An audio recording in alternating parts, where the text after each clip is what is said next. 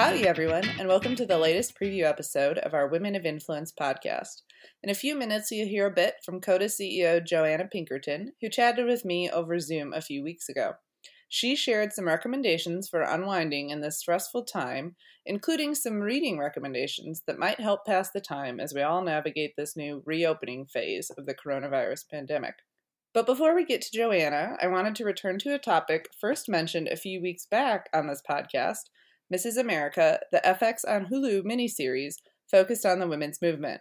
I've already suggested everyone watch this show because it's great, but I wanted to return to it because this week the show taught me, and I think many viewers, about something I'd literally never heard of, the 1977 National Women's Conference.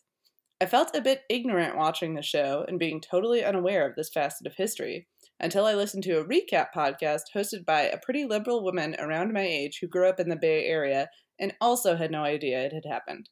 If the event is a blank spot for you, too, I strongly recommend you watch the show to get caught up. But I'll share a couple of fast facts to whet your appetite. 1. The event, held in November of 1977, brought together close to 22,000 people, including 2,000 delegates and between 15 and 20,000 observers. 2. The delegates discussed and voted on planks that represented how women felt the government should act in their interest. 3. Speakers and attendees were bipartisan, including First Ladies Lady Bird Johnson, Betty Ford, and Rosalind Carter. Issues discussed included not just the Equal Rights Amendment, the center of the FX series, but also child abuse, employment opportunities, and the rights of women to have equal access to credit and insurance without facing discrimination. 4. Of course, as Mrs. America depicts, the conference sparked a counter-conference organized by Phyllis Schlafly, and the ERA itself ultimately failed in its quest for ratification. But that's getting ahead of things. Ground that we can expect to be covered in the series' final episode, airing next week. Before we hear from Joanna, I'll share a brief quote from the Declaration of American Women read by Maya Angelou at the event. "We are here to move history forward. We are women from every state and territory in the nation. We are women of different ages, beliefs, and lifestyles. We are women of many economic, social, political, racial, ethnic, cultural, educational, and religious backgrounds. We are married, single, widowed, and divorced. We are mothers and daughters. We are sisters. We speak in varied accents and languages, but we share the common language and experience of American women who throughout our nation's life have been denied the opportunities, rights, privileges, and responsibilities accorded to men." That was a pretty cool thing to learn about. Now, on to Joanna.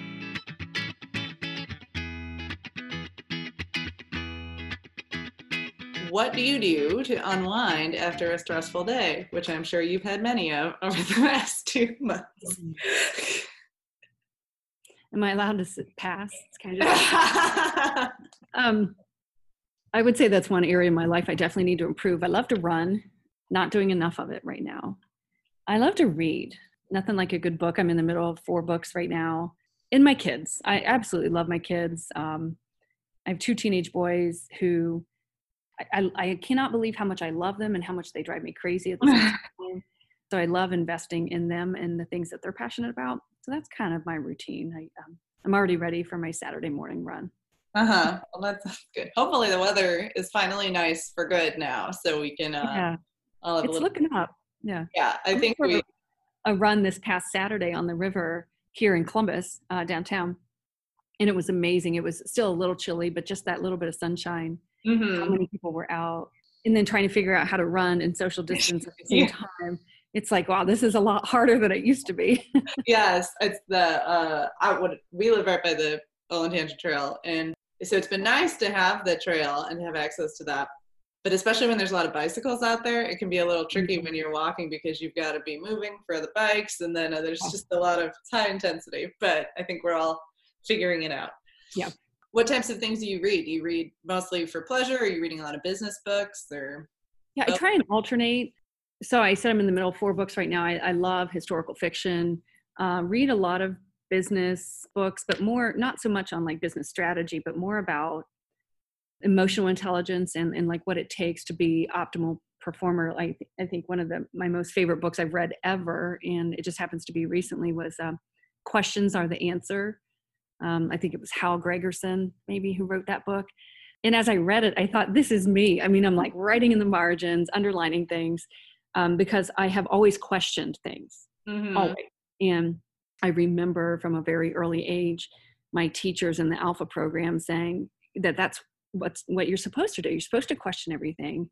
And then that led to a life of learning and design thinking around looking at problems and just assuming that there is a solution.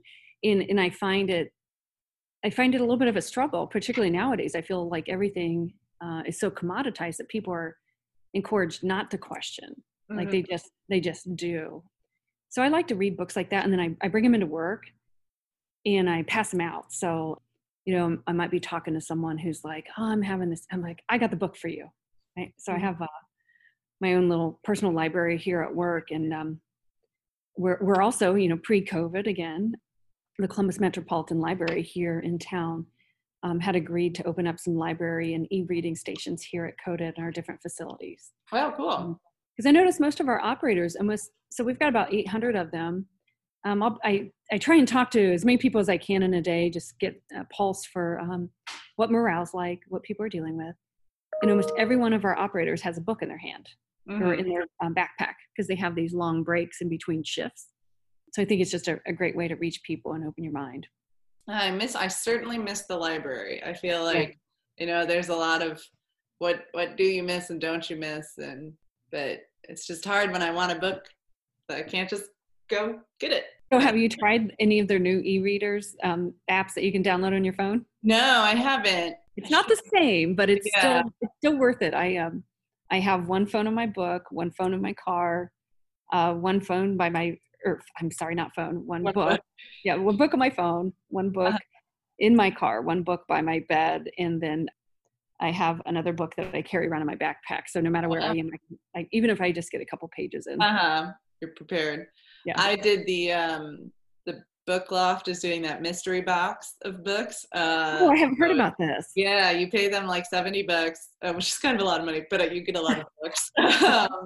And you just put in the notes like the genres that you like, and then they send you a box of books. So that's pretty awesome. Yeah, we've not gotten ours yet, but I'm excited to see what's in there. So, because I'm sort of in between things right now, but I downloaded an audiobook, but I don't really have that many opportunities to listen to audiobooks since I'm not commuting. And I still prefer just an old-fashioned paper book. I really do.